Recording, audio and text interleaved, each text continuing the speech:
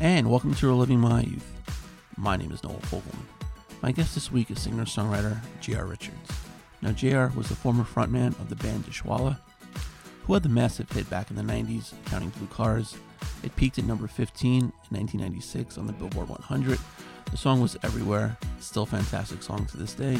He talks about whether it was a blessing or a curse, how much positive and negative feedback he got for that song, and how many blue cars did he count, and he answers the question, did he ever own a blue car?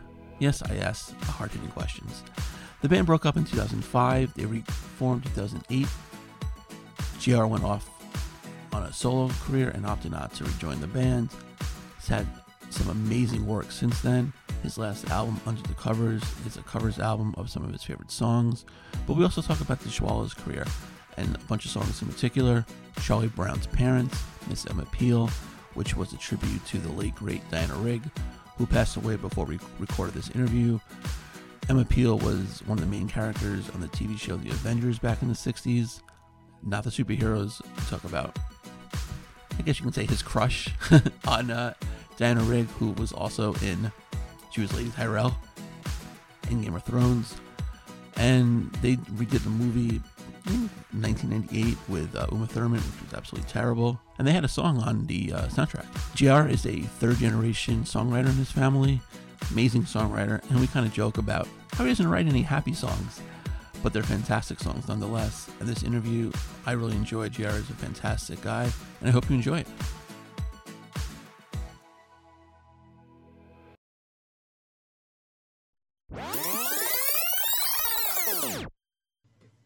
So, JR, thank you so much for joining me. This is a real treat for me. The world now is a lot different than it was a year ago. Right. Yeah. What has the pandemic done to kind of affected your schedule for this year? This was going to be a year for me where I was going to be touring for a majority of the year. And as well as doing some recording for his next album that I'm working on. And unfortunately, I've had to cancel both of those things, all of that. So I think in fact, interestingly enough, I think in February, I was about an hour away from leaving to go to the airport and sorry, doors banging in the background. No problem. Windy today. I'm supposed to go to the Philippines, and right before I left that day, the health minister in the Philippines had decided that, large venues, any venues above 500 seats they're closing. So that was kind of the beginning of it for touring for me, because I was supposed to be all through Asia and the US and as well as recording. And I'm not stuck in the UK, but I've had to stay here. Right. Have you turned to kind of those virtual concerts like a lot of artists have done? I haven't done too many of those, only a few things. And I'm not really sure why. At one point, actually, I had set up to do something a little more extravagant, and then we had a complete meltdown. A tree fell here and took out all the internet. Oh, wow. For like a week. Right. So, and then I just got sucked into doing something else. Just because even if I'm going to do something like that, I have to kind of rewire my studio to be set up for that properly. So that's a bit of work. Yeah, it's amazing if this thing happened, even 10 years ago. The world was so different 10 years ago with technology. No. We wouldn't even be able to, do half the stuff that we're doing right now. Oh, I know. Yeah, exactly. It's crazy because I have been super busy. I remember telling my wife, man, I'm like, okay, what am I going to do now? My whole band that I play with is based in Los Angeles, and all the shows that I was supposed to do in Los Angeles or out in Asia. And so, but despite that, I've just been super busy working with other artists and producing and co-writing, and it hasn't slowed down. That's great. Now, a little bit about your it's going to kind of bounce around a little bit, but that's fine. Your covers album, which is fantastic, Under the Covers, and start right there. Have those the songs that you had One More Try for, I Want to Break Free, Black, Hallelujah, Chain Melodies. It's fantastic, from start to finish. Those artists, those, they influence you any bit, or just the songs that you thought they would be fun to play? Like, how did that come about? Like the track listings for those songs? I think it's kind of both of those things. I mean, I started by going back and looking at songs that influenced me, and because there's so many, right? And maybe some songs I like better than even ones that were on the album. But then it was like, okay, what do I think I can do justice to? Just because all of the songs on the album are all amazing songs that have already been done in like an ideal fashion. So it's kind of being more of another option, as opposed to trying to better anything, but just, making sure that I don't fall super short, and then I feel comfy, feeling like I can cover it vocally well enough, and, make it interesting enough to. Yeah. Were there any, like you mentioned ones, you thought you could not do justice to? Were there any ones that you really were excited to, perform, and then you just said, I can't do this? I mean, that's a good question. I don't know. I mean, I think that, one song that I really love is I absolutely love In Your Eyes by Peter Gabriel, which is one that I wanted to do. And I don't know, for whatever reason, I wasn't really feeling it. So I just ended up not doing that one. But, it's one of those things. It's just kind of depends on the mood that day, I guess, too, Yeah. And all it takes is one comment from somebody that I know too. That's just like, oh, that doesn't seem like it's, and then it's like, okay, over, done. Right. Yeah. Did you hear any feedback from any of the artists that you covered?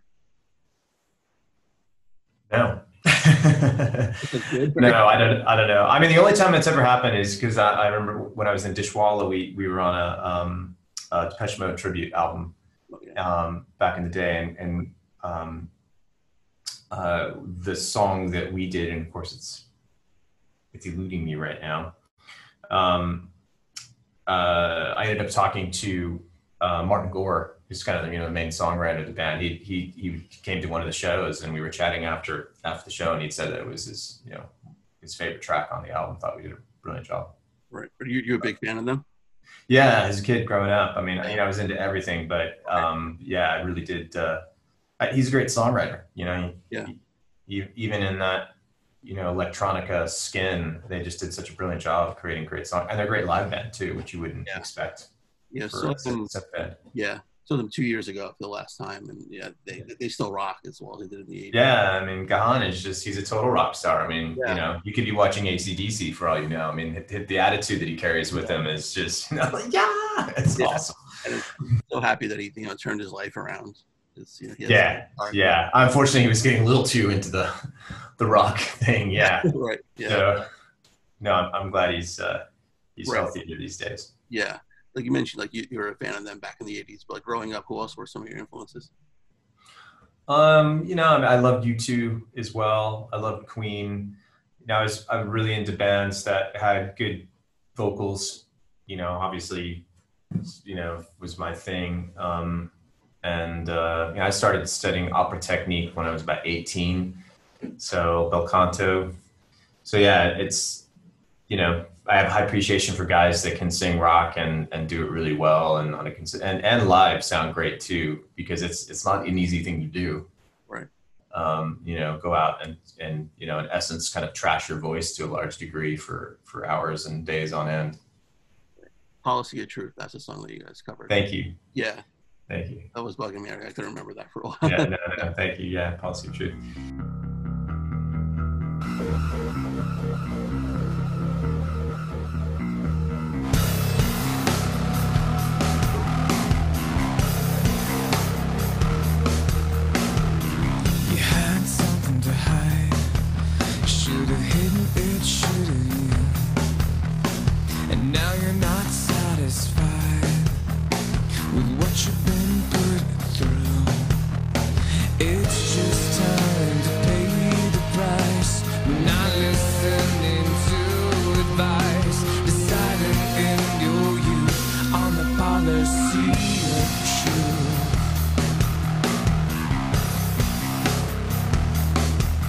Things can be so different now. It used to be so silly.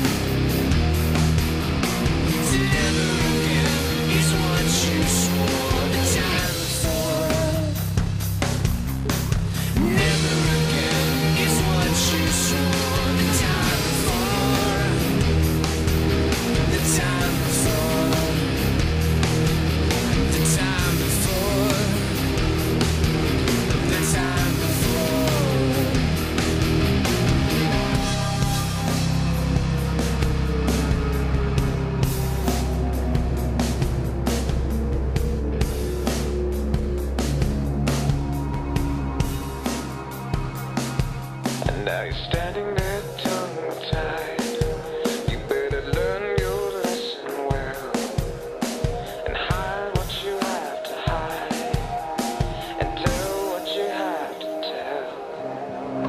See the problems multiply if you continually decide to faithfully pursue the policy of truth.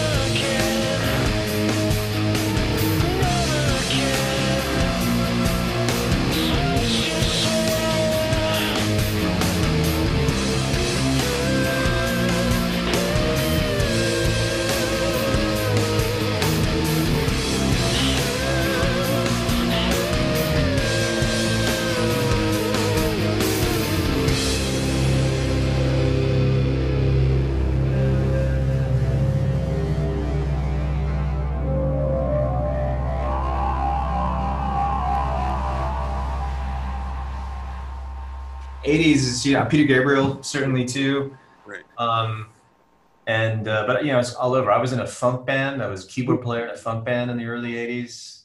When I was really young, I was the token white guy. And so, but I really got into, a lot of music that I probably wouldn't have just because I had to learn it. Right. Yeah.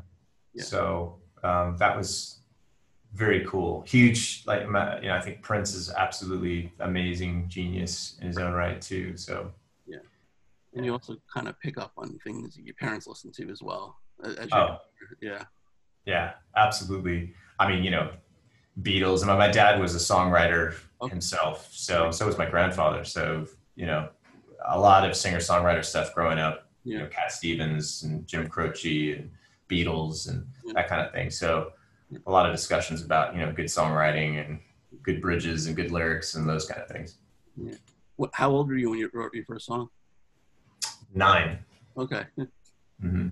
Now, after you wrote it, I'm sure you're very proud of it. Did you present it to your father or grandfather to Yeah, I played it for him. I mean, it was just an instrumental. So yeah, I think I was about 11 when I wrote my first song with lyrics. It was called Liberate. Yeah, I mean, it was pretty awful, but at the time I was proud. And yeah, I definitely showed my father, see what he thought. So. Right. Yeah. It's kind of rare to have like a songwriting family. Usually it's like, like singers will, kind of have a family. Yeah. Kind of interesting.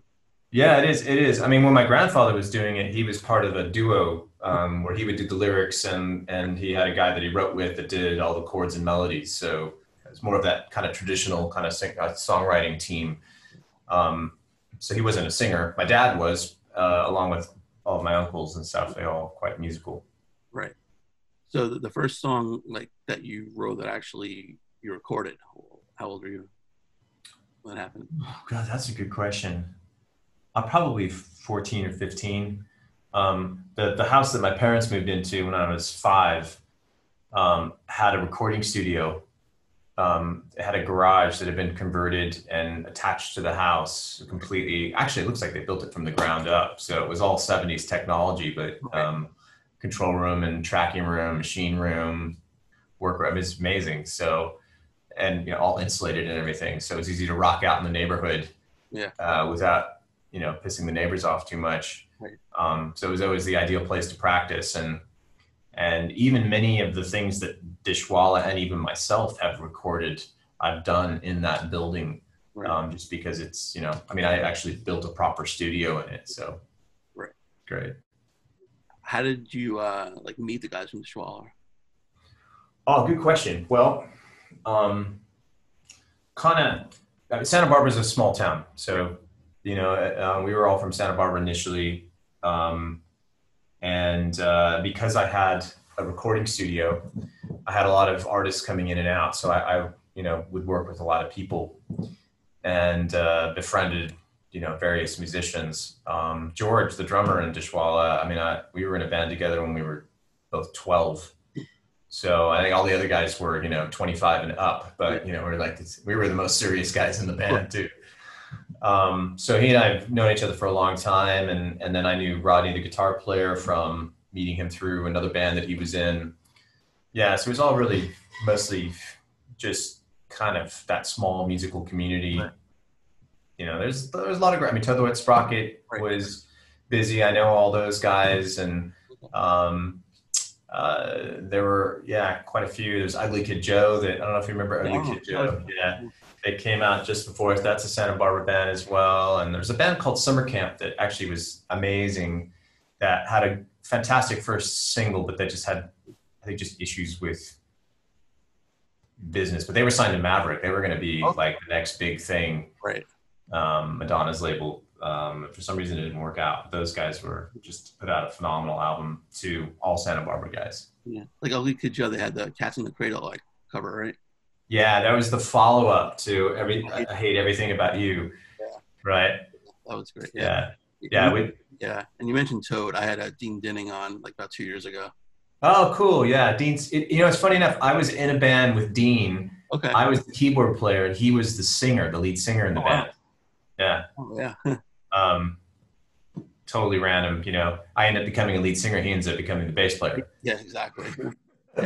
Yeah. And both of you did quite well, so it worked out. No, Dean's a good guy, super talented dude. All those guys are. Yeah, so totally. Yeah, Glenn was doing a lot of like virtual stuff. Months, so good for him. So were you, like, when the band started, were you the principal songwriter? Yeah, I was the lyricist by default, just because nobody else really sang, and I kind of grew up in that environment, and I was writing a majority of the material, from day one. Right. Now, like, being on your own it's been quite some time now, is it easier to, like, write songs and just perform as a solo artist rather than, write for a band and kind of present them to the band? Well, I think, bands get complex. I think, certainly at the beginning, we were super young, very little responsibility, kind of everything's cool. Right. And it's, I don't know, felt much more like a collaboration in spirit, even if certain people were doing majority of the actual creative work. But then, as things go on, everybody starts kind of drifting off into their own thing. And then people start having their own, view of how we should evolve. And so I think I think that, writing, but it's tough. If you feel like you need to be a certain kind of sounding band, but you don't write the songs, that's tough. And then if you're the one writing the songs, you're trying to appease everybody. It started to become a bit of a challenge to try to feel like you were maybe, I don't know, the songs might be taking a hit from being realized as far as they could go in order to make everybody happy, really. Right. So it can be complex. Yeah. Did it, like, the band, like, kind of set off first as like a democracy? Yeah. We've always done it that way, right. which is great. I think that's a good way to go. And everybody's super talented in their own right. But we went through, a good amount of changes in personnel. Because we had originally had gotten a keyboard player, this guy, Greg Kalanick, who was great, super cool guy, to play keyboards, but he left the band right before we got signed. And because I play keyboards, but I'm the singer, so it was kind of, it was more of about that live thing, and which is a bummer because Greg really brought, a lot of cool stuff to it. So when we did that first album, it was just 4 of us, and I just played all the keyboards on it, which was fine. Right. And then we added another guy from Santa Barbara when we started touring, Jim Wood, and just added him into the band just officially when we were doing our second album. Right. Now, the first album took off, guys won a ton of awards, for Counting Blue Cars. Was that album was it easy just to write? How long did it take just to complete that album? Counting Blue Cars was pretty easy to write, and I think a lot of times the songs that sometimes songs when you're writing, they just kind of sneak up on you and they happen quickly and they just feel really solid and they're pretty easy. And then you know, set them aside and you move on. I don't think that I ever looked at that song and was like, this should be a single, you know, it wasn't really that kind of song. There were other songs that I thought might be cool, that I thought were cooler. Yeah. That either became a later single or just weren't at all. So, you know, and I think that I was still writing when we were in the studio that first time around. You know, we were kind of at that point, because I think it was interesting when we went into the studio for that first album, we had this kind of spread. We had this stuff that felt kind of almost techno-ish, R&B-ish. Right. And then we had this stuff that was much heavier, kind of more grunge-ish feeling. Right. And so what we ended up doing was we kind of took the songs that were a little more of a hybrid of that. And that's what ended up going the album. And then the ones that were more on the fringes, you know, of the pendulum, right, those weren't put on the album. So then it was like, okay, now we need to write X amount more, you know, to fill a whole album. Right. So, you know, but yeah. So some of them were hard. Right. Yeah. No, I'll get to kind of Luke Cars in a little bit, but the record company give you a lot of influence on what songs to put on that album, and like kind of the metal of, you know, like, you know, grunge or like, you know, techno. They really, you know, influence you guys? It was just... Yeah, I mean, luckily, Mark Mazzetti, who's the guy that signed us, he was also A&Ring for Janet Jackson and Sting. So he had quite a full plate, right. As well as I think I forget her name. She's only hugely famous. I don't know what her name. So I must be getting home. Yeah, he was really cool because he was one of those guys that really looked at each song more about how good of a song is it. I don't really care what genre it might fit in, right, because, you know, the common thread will be guitar tones and my voice, or, you know, certain things about it. And so he was more about, let's just put the best songs on. So, and funny enough is when we were working on the song originally, when we had done our demo tape, we had done it with Ken Jordan from Crystal Method. Okay. Right? This is before Crystal Method, though. Okay. And Ken's like ridiculously talented guy, right? But I remember we had a song called Moisture that's got like, it's super heavy, but then it has these, it had this whole like looping drum distorted, like techno, you know, R&B. It's just really weird feel thing to it. And it changed tempos from one, and it just, and then goes into a different tempo and then goes back. And it was kind of mental in that way. Like nobody does that. And so he and I are driving one day as we're recording this, and he's going, you know, Moisture, I don't think that should be on the demo. And I was like, what are you talking about? Because I'm like, I think it's awesome. I want it to be on the album, you know, ideally when we get signed. And he said, no label in the world is going to let you put that on an album. He said, it's just, you can't have a song that goes from completely one tempo and then stops and goes. He's like, that's just mad. It's going to freak people out. But Mark Mazzetti he loved it. He's like, oh, that's great. Right. Do it. So we were really, actually, one of the reasons why we went with A&M was because of Mark and his attitude towards the songs and the creative freedom part of it. Great. Yeah. Because, yeah, one of the songs, because you had some very interesting titles on that album. You know, Charlie Brown's Parents, which is more of like, you know, the grungier side, which I liked, and Miss Emma Peel, which people might not know was part of the Avengers, not the you know, superheroes, but the TV show back in the 60s.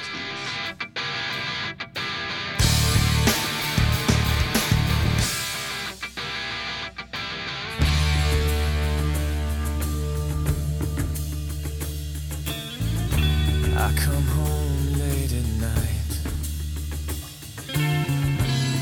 on the floor to turn you on.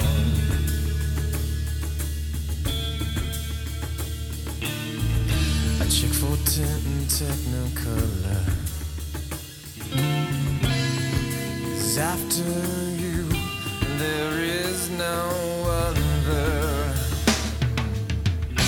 Your brown hair is my connection, connects my resurrection, and everyone else is just Star search, spokesmodel, starlet. Miss Somerville, black boots, kick, heart his face. One last look at the grace of Miss Somerville. Catch the curve of your leather heel before it blacks out. That's another one down for Miss Somerville.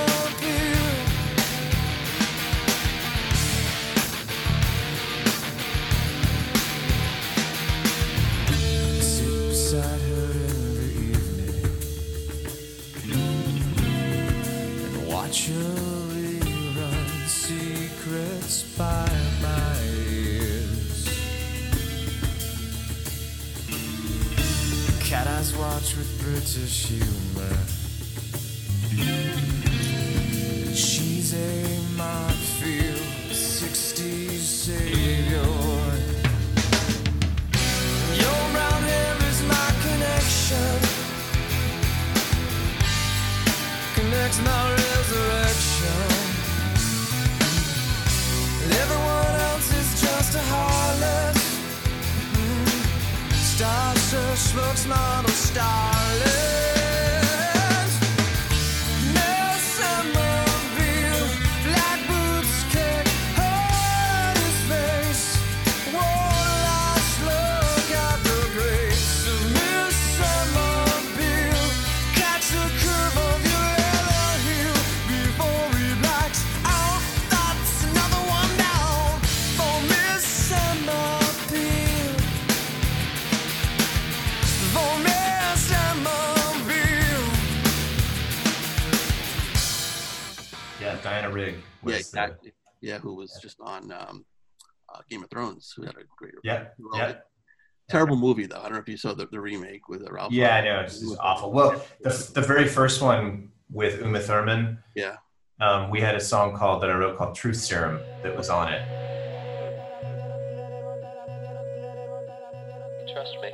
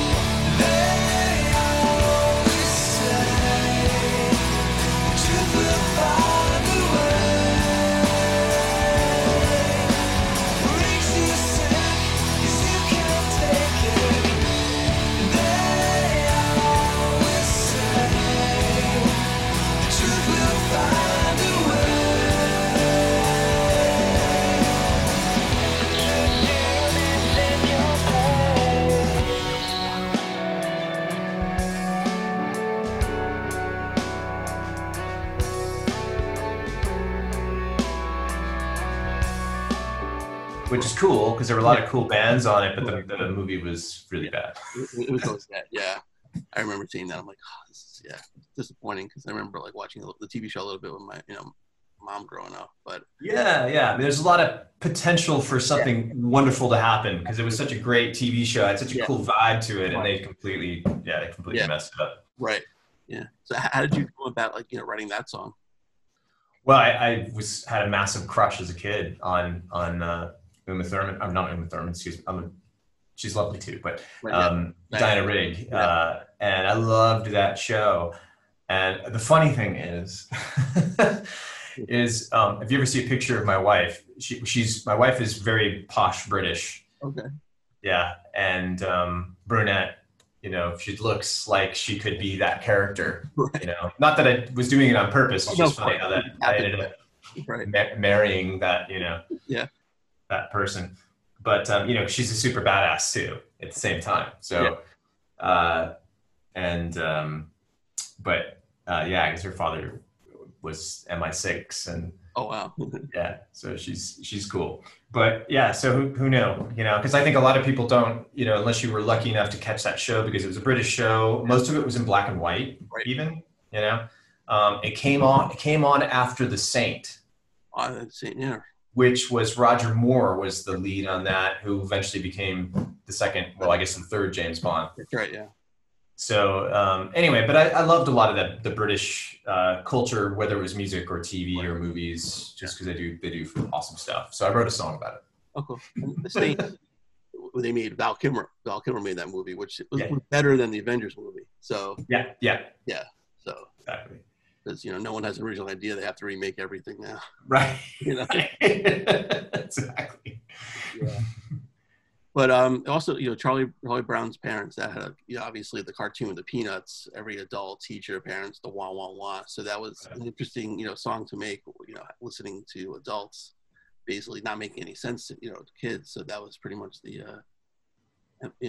origin of that song.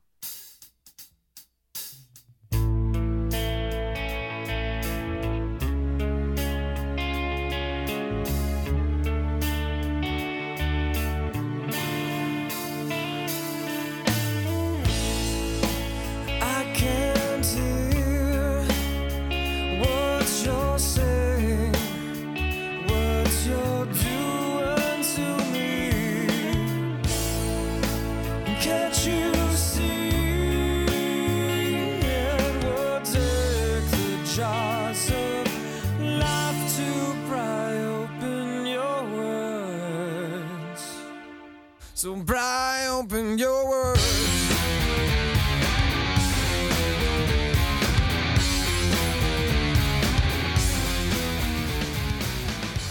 Yeah, absolutely. It's just that idea of hearing people talking to you, but you don't understand what they're saying. So, it is an odd phrase in hindsight, but I didn't really think twice about it when I was writing it. Yeah, and that you had acoustic album, Stripped, that feature that song, which basically it's a fabulous version too. I think that's more of a powerful song, the acoustic, than the actual. Oh wow, that's cool. It's funny that the first review I heard on that is was from a fan. Okay. And he was like commented on as I had posted it as one of the songs somebody posted or whatever, and the first comment was this guy was like, "Nope, can't do it." Right. I was like, he clearly, he preferred the other version, right? But which is funny, which is totally cool. Yeah, exactly. Because it's a big bombastic song, right? And then you take it and put it to piano all of a sudden, and you're covering it, and you're right. It's like, can you still capture that energy and power of it, in that way? I mean, obviously I was doing my best to do that, but it was an interesting juxtaposition from the original.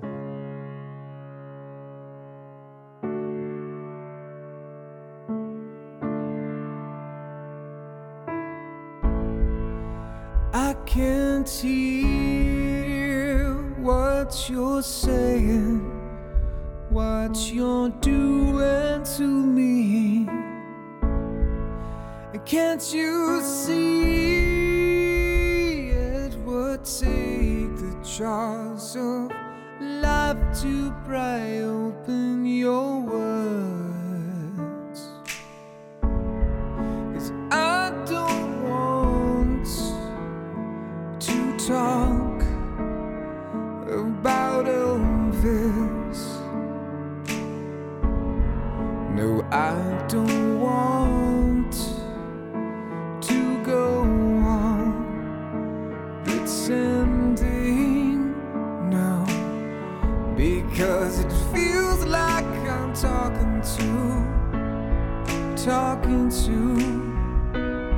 Charlie Brown's parents. It feels like I'm talking to a lonely man without a vision, stuffed his mouth with indecision. Yeah.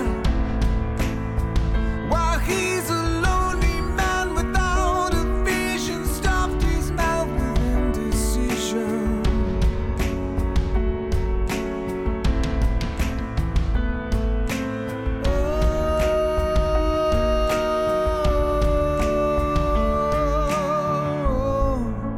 I can't hear what you're saying, what you're doing to me.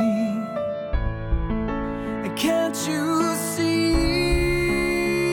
it would take the jaws of life to pry open your words? Kind of hear the lyrics more in that song. You kind of interpret them, I think, better than the original version, which not taking away from that, but it's I think it's a little more powerful in that regard. Oh yeah. You're absolutely right. Part of it too is because it's also there's not a lot of competition because there's not drums and guitars and everything, but there's also slowing it down too. The tempo means that when you're singing a phrase, it stretches it out longer, so it's easier to really kind of really sing each word instead of flying through it really fast. So it's a little more impactful. Most of the songs you write, do you do it acoustically first, and then like when you're in the band, present it to the band, and then kind of like rock it out? Is that how the process is? Yeah, I mean it's I have to be careful not to do too much sometimes because then I'm kind of stepping on people's toes. I mean that's kind of how it was in Dishwalla. So unless I had something really definitive, from a groove or feel wise, and sometimes it would be a part, a guitar part or a keyboard part or beat or something. But other than that, I would try to bring it in in a very, basic, either on a piano or a guitar. Yeah. Now, guess we'll talk Counting Blue Cars now. You said that was a pretty easy song to write. When you presented it to the record company, they said this is going to be a hit. This is going to be the first single. Yeah. Well, it was like the record company had. When the album was delivered, I think they were excited about certain songs in our demo that was floating around. Right. But when the album was delivered, there ended up being 3 different camps in the label that I think they all agreed on the same songs, but they disagreed on what order to release them. Right. So because we had another song called Haze that was actually technically our first single, right. And it didn't really do anything. Certainly not in the way they wanted it to. So they kind of pulled it, right, and pretended that they didn't release it, and then turned around and did Counting Blue Cars after that. So yeah. So with Counting Blue Cars, it's a very powerful song. What was your inspiration for writing it?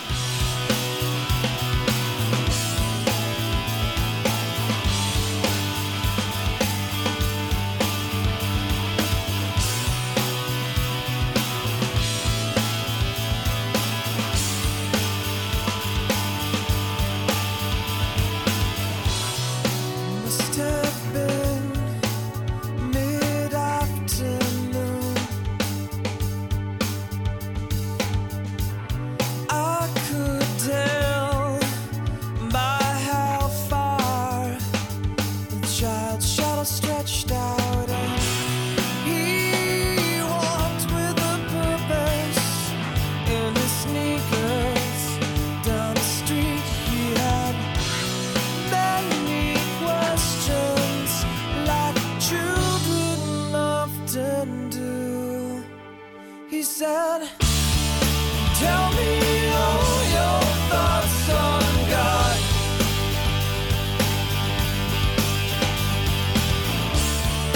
Tell me, am I very far?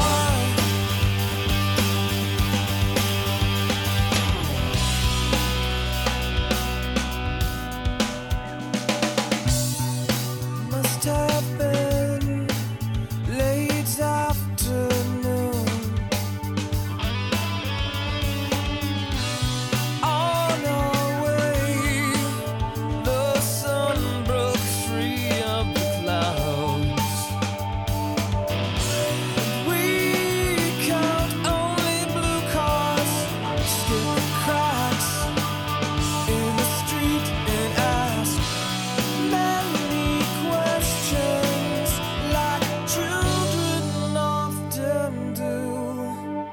We said, tell me all your thoughts on God, 'cause I really like to meet her and ask her why we're who we are.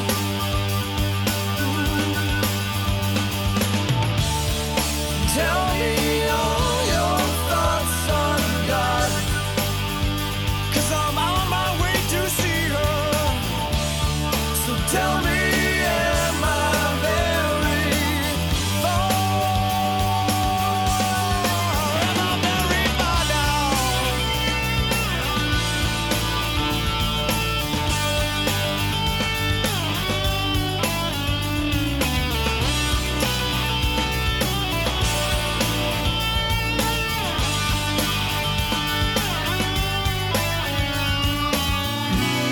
It's getting cold, picked up the pace. How our shoes make hard noises in this place.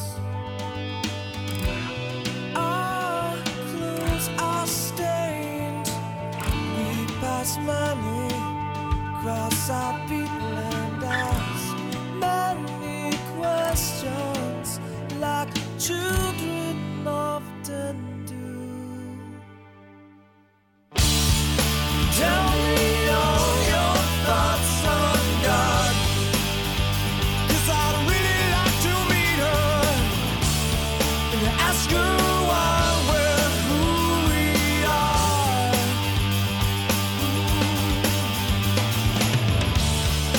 Tell me all your thoughts on God, 'cause I'm on my way to see her. So tell me, am I very far? Am I very far now?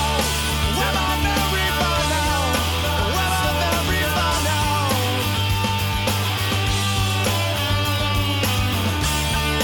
Tell me your thoughts on God.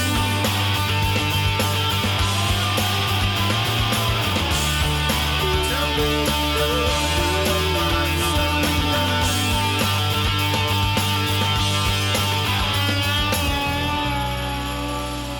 It was more of a kind of a story journey song, I guess. You know, sometimes I mean, for me as a writer, I think that if I try to write a song about something, often it doesn't really work out that well for me. So what I do is I just start writing. I write in a journal. I'll just write things down, and you know, after writing for a half a page or a page or so, you know, things start to show up, and then I go back later and I collect those things and I'll put them onto another piece of paper or put them in a computer. And you know, just the idea of this young kid going on this journey, which is kind of more of a spiritual journey, I guess, just kind of showed up. You know, I mean, a lot of those experiences I had when I was a kid, when I would travel, and all the little, you know, things like trying not to step on the cracks on the sidewalk, or, you know, counting only blue cars, you know, to pass the time, those kind of things. Yeah, you know, and it's interesting. I think some of the better songs I've written are ones that I don't really, they just kind of appear. It's almost like it's not really coming from me, it's coming from somewhere else, you know, and it's the songs that I try really hard to make amazing are absolute shit. So just kind of how it works. Right. Most of the songs that you write then, they come from personal experiences? Usually, I mean, often they can come from experiences that other people have had too. Okay. You know, that affected me in a certain way. So I'll write about it. And, you know, I might change the names to protect the innocent. Yeah. You know what I mean? But, and I'll even do that for myself too. Some of the personal stuff that I've written about, you know, close friends, family members, those kind of things, and some heavy duty situations. But sometimes I'll create a character out of it. Right. You know, and so it doesn't necessarily always follow exactly maybe what the story is. You know, I don't know. It's all part of the magic of writing stuff. It's interesting. I try not to put too many rules in my head on how I should be able to do it, I guess. Yeah. Now, you wrote that song, I guess, over 25 years ago, right now? Probably close. Yeah. Yeah. Make you feel old. Yeah, I feel old too. Yeah, it does. Yeah. Thanks. Right. Right. But since the world's changed so much in the past, 25 plus years, do you expect the kid to have different thoughts about God now? Well, I mean, I would imagine it's always constantly evolving in a large way. I mean, I hope people are open-minded. I think that that's important. Whatever you believe, it's just being open-minded to check all possibilities. But, you know, yeah, I mean, I think that's very, very human nature-like. And I think that, you know, down the line, I mean, what became rather an issue with counting blue cars. I mean, I had people giving me death threats, you know, how dare you say God is a woman, you know, if you're going to hell, and I'm going to help. Yeah. Here's a picture of my 9mm. So I was getting a lot of like, you know, I mean, in a lot of, certainly a lot more from a supportive perspective, right. But there was, you know, it's like things like that really do stir emotion in people, and some people were really upset about it. And I would imagine that farther down the line, and hopefully in our human evolution, that people will be surprised that was an issue. Right. It's not a big deal. No, it's not at all. But now it's nothing threatening about that. Right, of course. Yeah. Yeah. Right. Well, yeah, it's a problem now in this, you know, quote unquote cancel culture. Now that it's become, you know, if you don't like something, you want to, you know, just get rid of it. Where before there was like, you know, an honest discussion about it, you know. Right. Unfortunately, now it's not like that. No. It's weird. I had a friend hang up on me the other day in a conversation that we started talking, and we haven't spoken in a while. We started talking about politics, and you know, I was kind of like, yeah, this and that, and I started to maybe paint a slightly different picture than what he was as maybe an option. All of a sudden, the phone's dead. Right. I even tried calling him back, thinking that clearly we must have been cut off, but he was like, done. That's it. We're done. Yeah.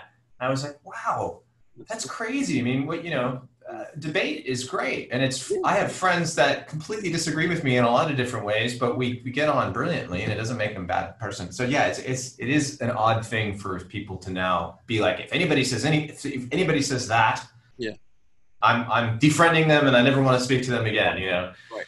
Which is, come on. I know. I have friends who don't share my views, and we debate or respect his views. He respects mine, and we move on. Right.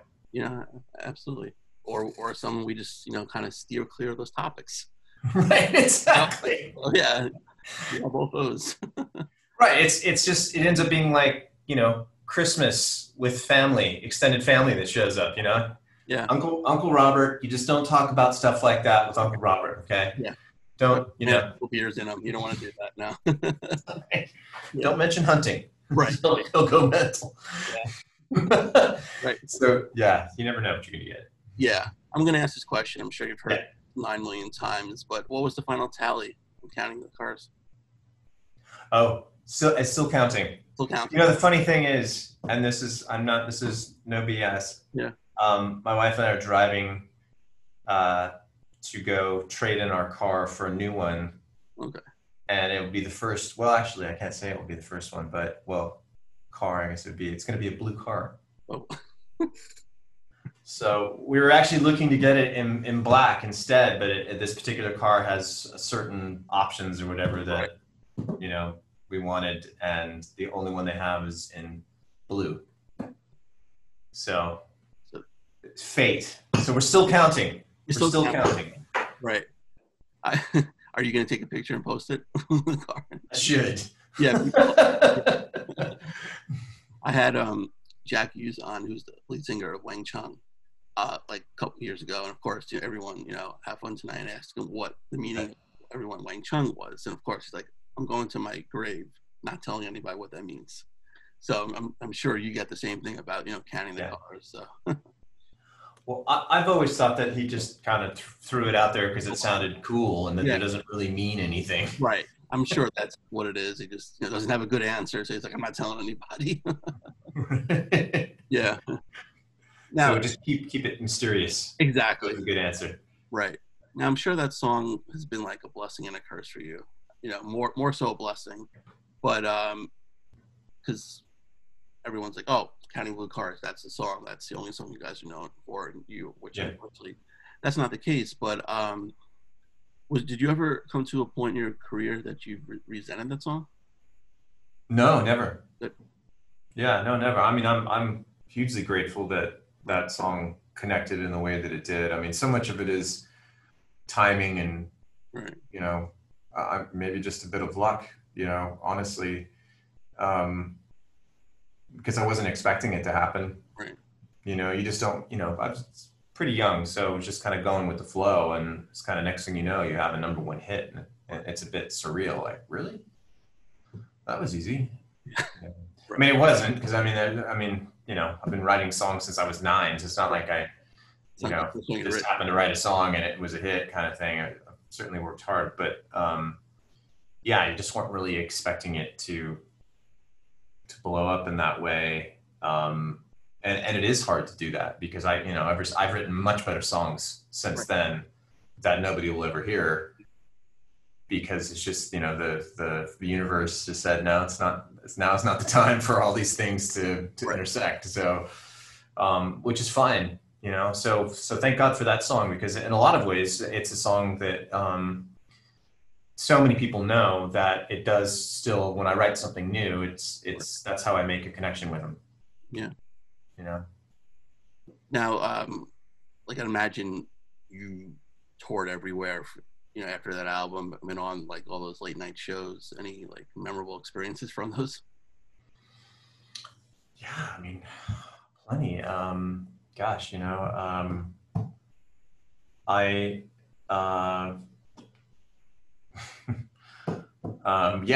There's quite a few funny things that are just odd things that always, I guess, happen. I mean, I know, like, being at the Billboard Awards was kind of the pinnacle for me, because we won Rock Song of the Year, and we beat Metallica, which is like, that's crazy in itself. Right.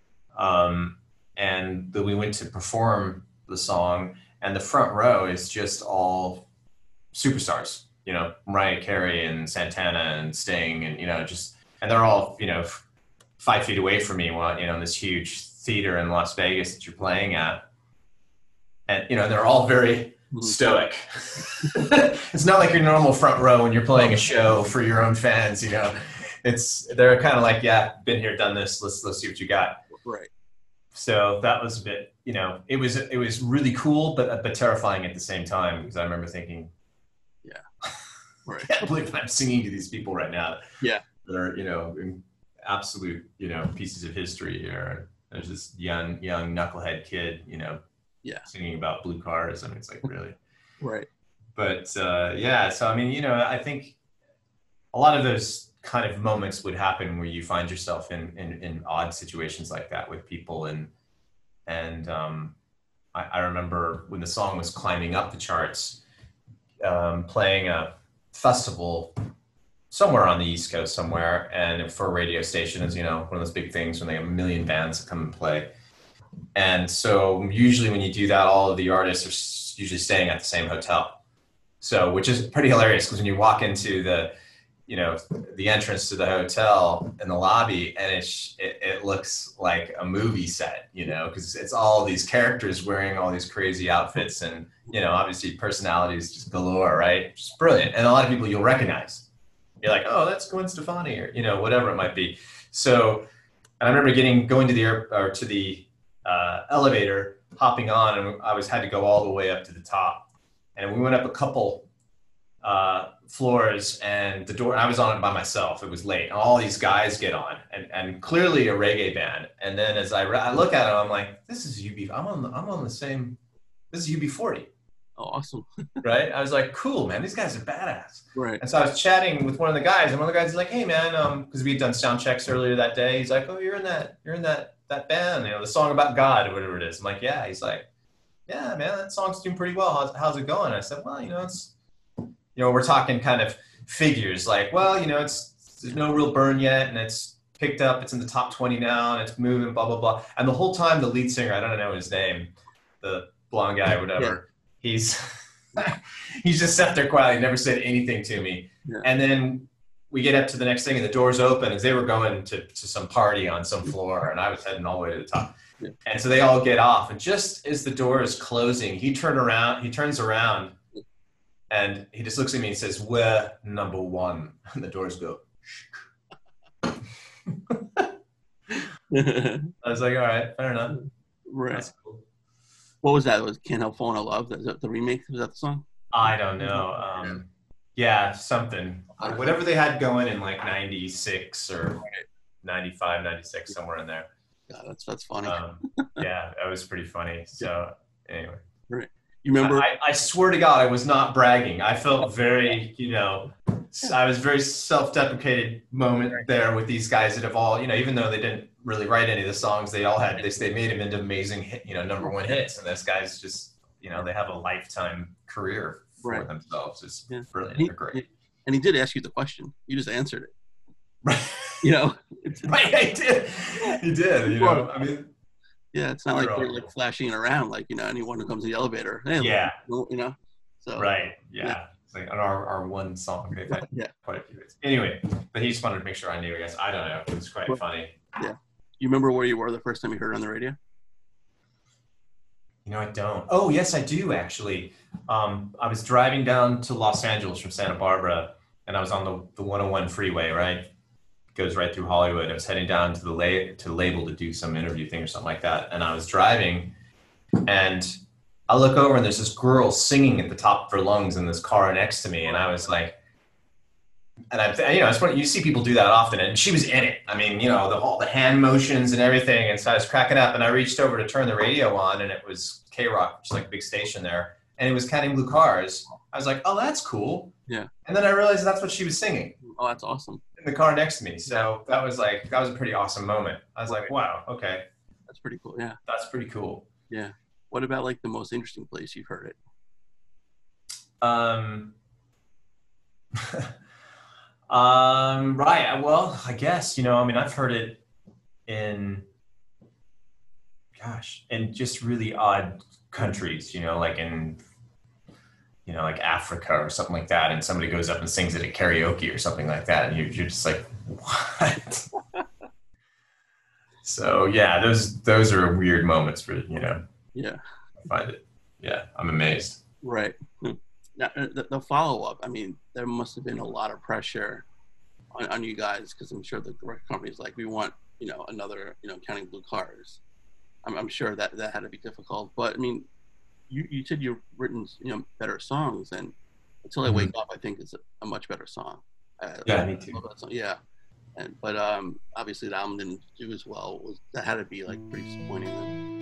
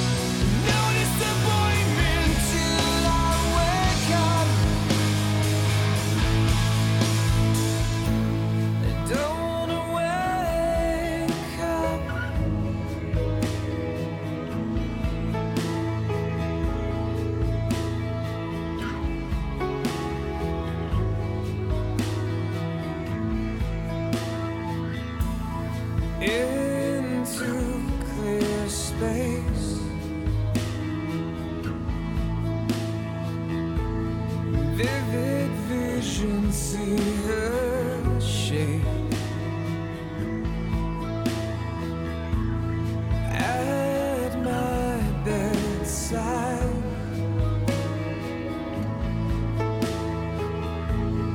Beam up my mind, please.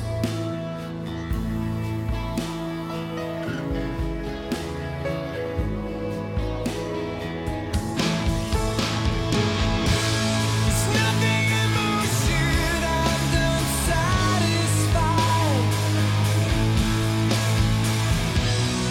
No disappointment till I wake up. It's nothing emotion I'm done satisfied. No disappointment till I wake up. I don't wanna wake up.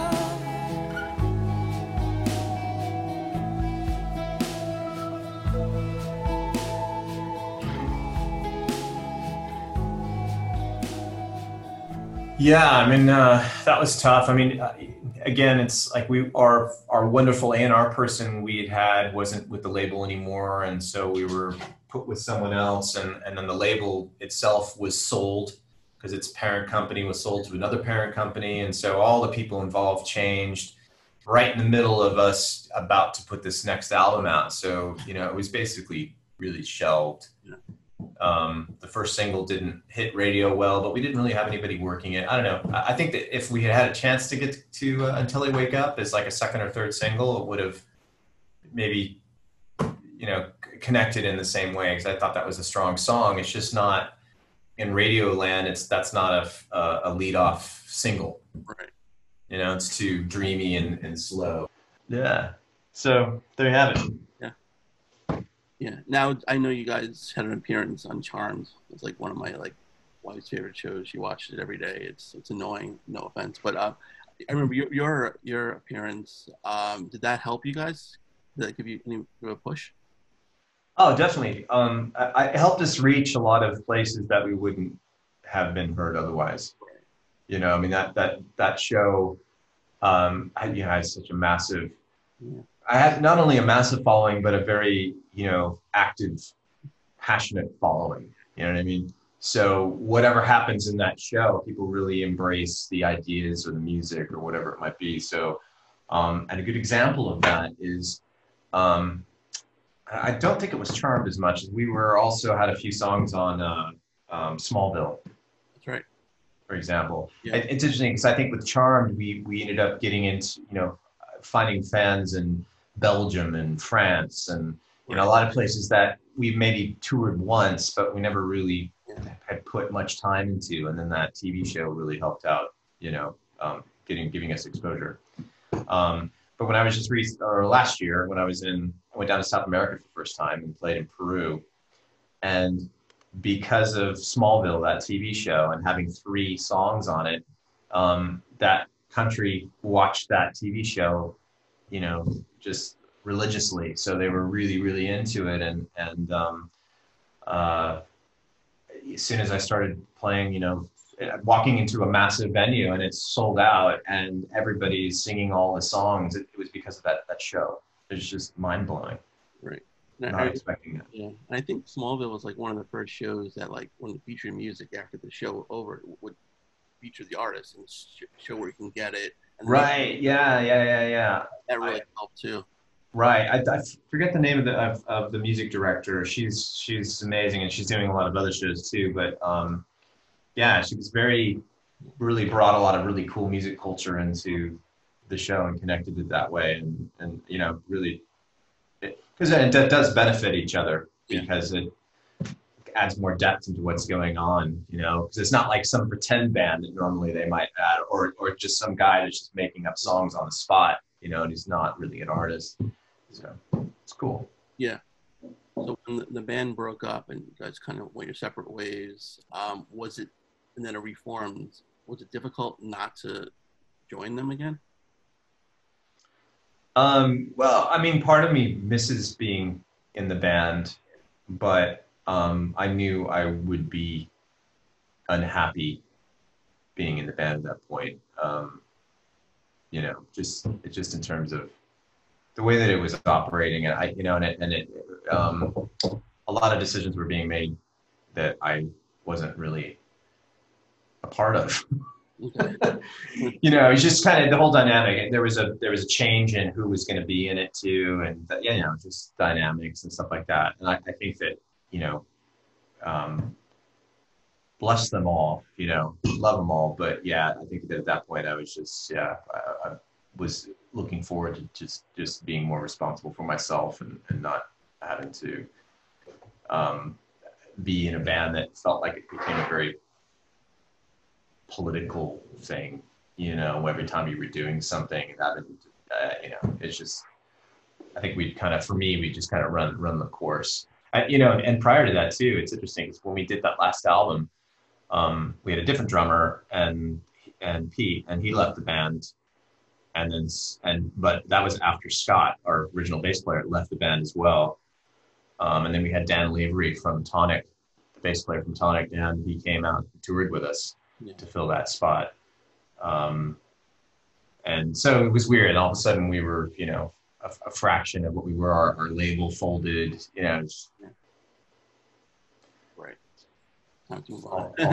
all those things that happen to so many bands. So, a little bit of disillusionment, I think, on all sides, which is understandable. And so, yeah, I think I was a little more excited. So I just kept on going. I just kept doing my own thing. Right. Yeah. Did they ever reach out and say, to rejoin, or is that kind of ship the sail because they already had? Yeah, I mean, we had that conversation, and I was really tempted to do it, even with the different players involved in it. And then, but I was also right in the middle of doing my first solo album, and they were immediately were booking things and doing things without ever checking with me. And so it was a bit of a lot of conflict going on in terms of my ability to do what they wanted to do. So, I just said, look, you guys just do your thing. I mean, unfortunately, I'm committed to doing this. I can do stuff maybe when I have time, right? But they just wanted to move then, which is fine. So they got Justin to fill in. And then Justin became the official singer. He's great. Justin's awesome. Yeah. So, it's cool. I mean, it's different when you replace, say, a drummer or a bassist in a band. See them live. I mean, Justin's great, but you are the heart in all of those songs. Yeah. So, and it's okay, I'm seeing, I want to say a cover version of it, but it's a different version of the band. If you know. Yeah, it is a little weird. I mean, clearly it's, being the principal songwriter and then singers, and it has nothing to do with me personally. It's just the way that the instrumentation works. It's so much, because we would, we had 3 different bass players the last tour that we did. Nobody batted an eye, and nothing against Scott or any of those bass players. It's just that, we're not Rush, so it's not about the bass player, right? Who also happens to sing, but I mean, you know what I mean? Right. And so we just didn't have those kind of players. So yeah, you could, we changed drummers, that didn't matter. They're both great drummers, so it's all fine. But yeah, you're right. You change a singer, that really does change things. And that's a hard one to do. Right. So I think that there was, because, other guys would leave the band and be like, hey man, no problem. If that's what you want to do, that's totally fine. I leave the band and it's like, dude, you can't leave the band. You're screwing everything for us, kind of thing. It's like, well, right. Yeah. So, it's a tough scenario to be in. So, which I absolutely get. Yeah. Right. And then your first A Beautiful End, which is absolutely fantastic and, has some amazing songs. We'll talk about a couple. Ghost of Sorrow. I think that's my favorite of that album. Oh, that's awesome. Yeah. What's the inspiration behind that one?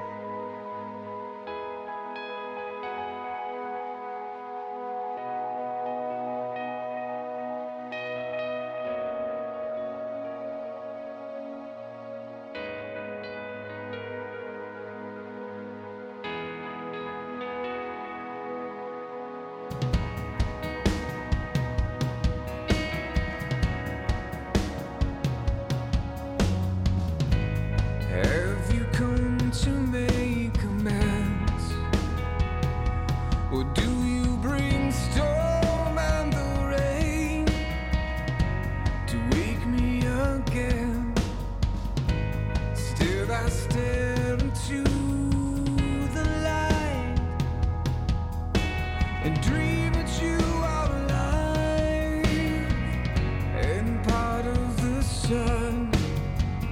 Do they care if we live or we die as they drift here in the dark, waiting for our tears? The ghost of sorrow is here, is here. They say the devils have won to simply beautiful life. So we go on with hope and little promises, and dream that you are alive, waiting for us here. The ghost of sorrow is here, is here. Wait for tomorrow is near, is here. And to live this lonely road is so hard to bear and hard to follow, hard to heal, so hard to swallow. This love, this only love will ride the ghost that's passing through me here.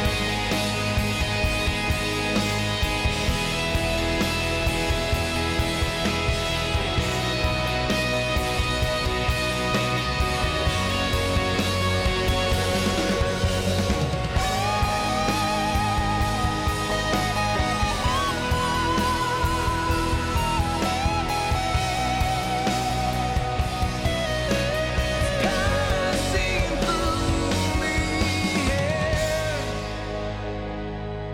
like the ghost of sorrow and tears.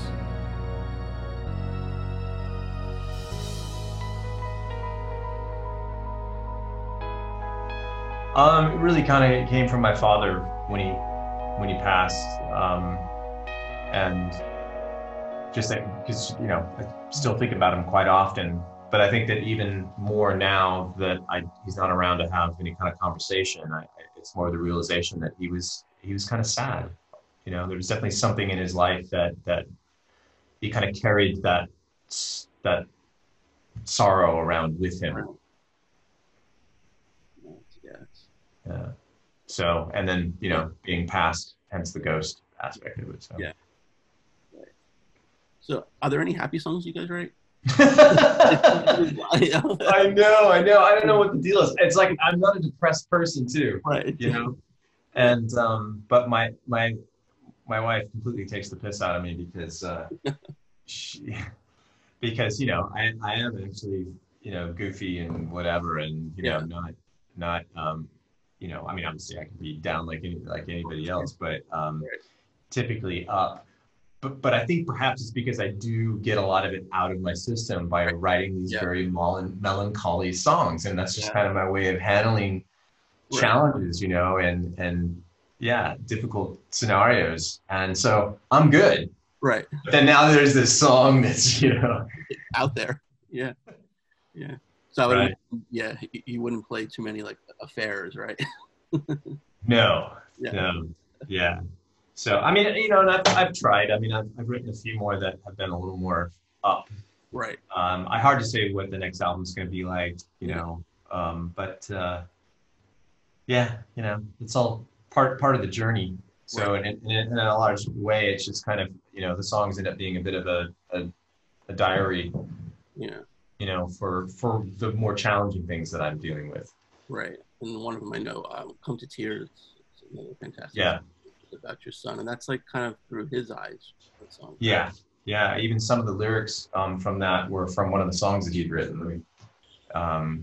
Being mentally ill, you know, I mean, in the daily challenges and the fact that he does push through despite what he deals with on a daily basis.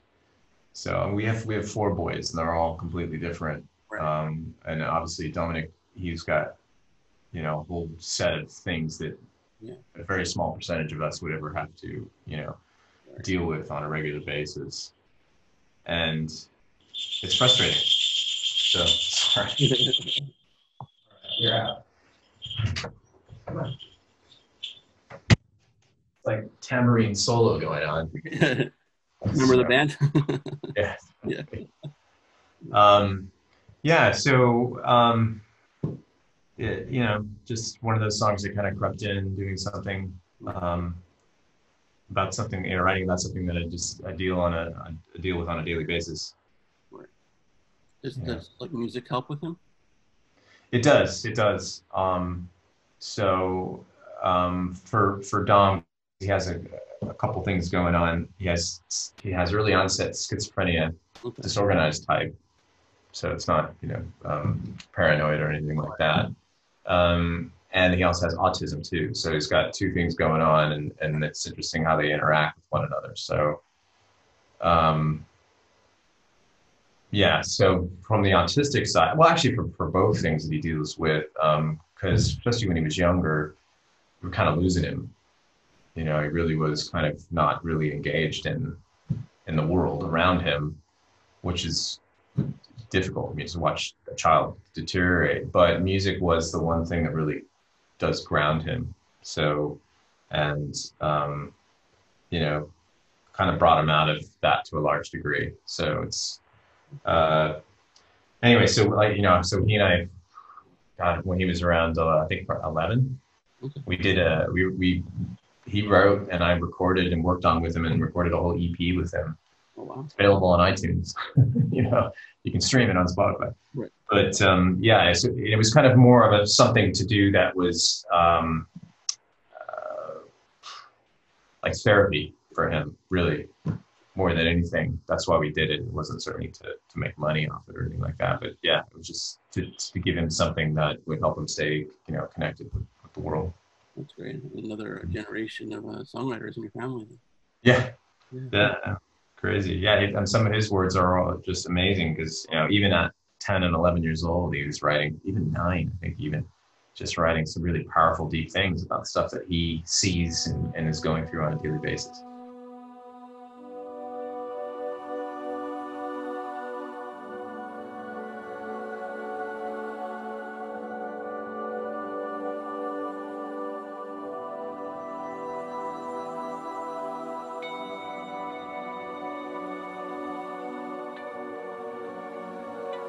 And I surrender to the loneliness, the rain, all the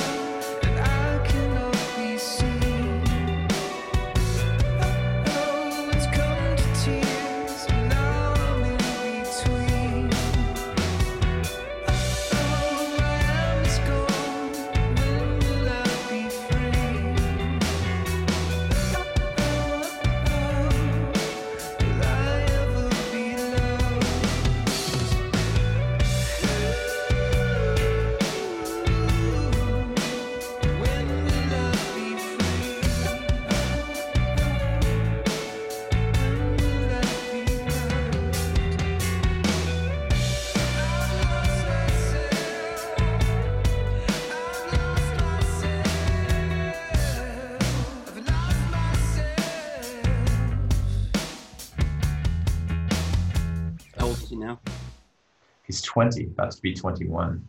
So that's, it's a whole new set of challenges. Sure, yeah. Is he your oldest? No, our oldest is 32.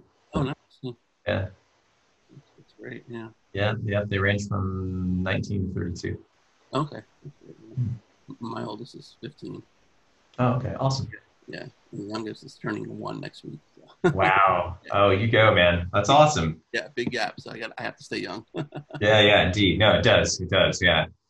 So that's so cool, man. Well done. Absolutely. But this was fantastic, G. I really appreciate it. And hopefully after all this craziness comes over, can see you guys when you come over and perform. Yeah. I'm looking forward to getting out there again. So we're just kind of waiting to see, if there's any.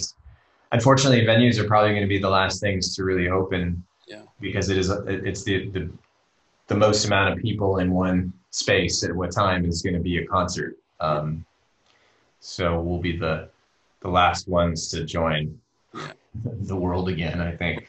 So we'll see what happens. I will probably be doing some of my own live, stage it, Zoom, whatever things, just because I may not be able to play for anyone other than doing stuff like that. So. Yeah, awesome. Where can people find you on social media and stuff? Well, you just go to jrrichardsmusic.com and you can find everything there, whichever direction you want to go. Right. Yeah, it's all there. And I'll try to, certainly keep that updated for any shows and stuff that come up, as well as any new music. Awesome. This was great. Thank you so much.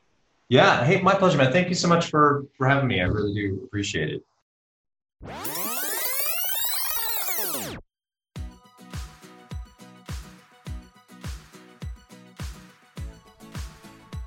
And a special thanks to JR for joining me today. Go check out grrichardsmusic.com.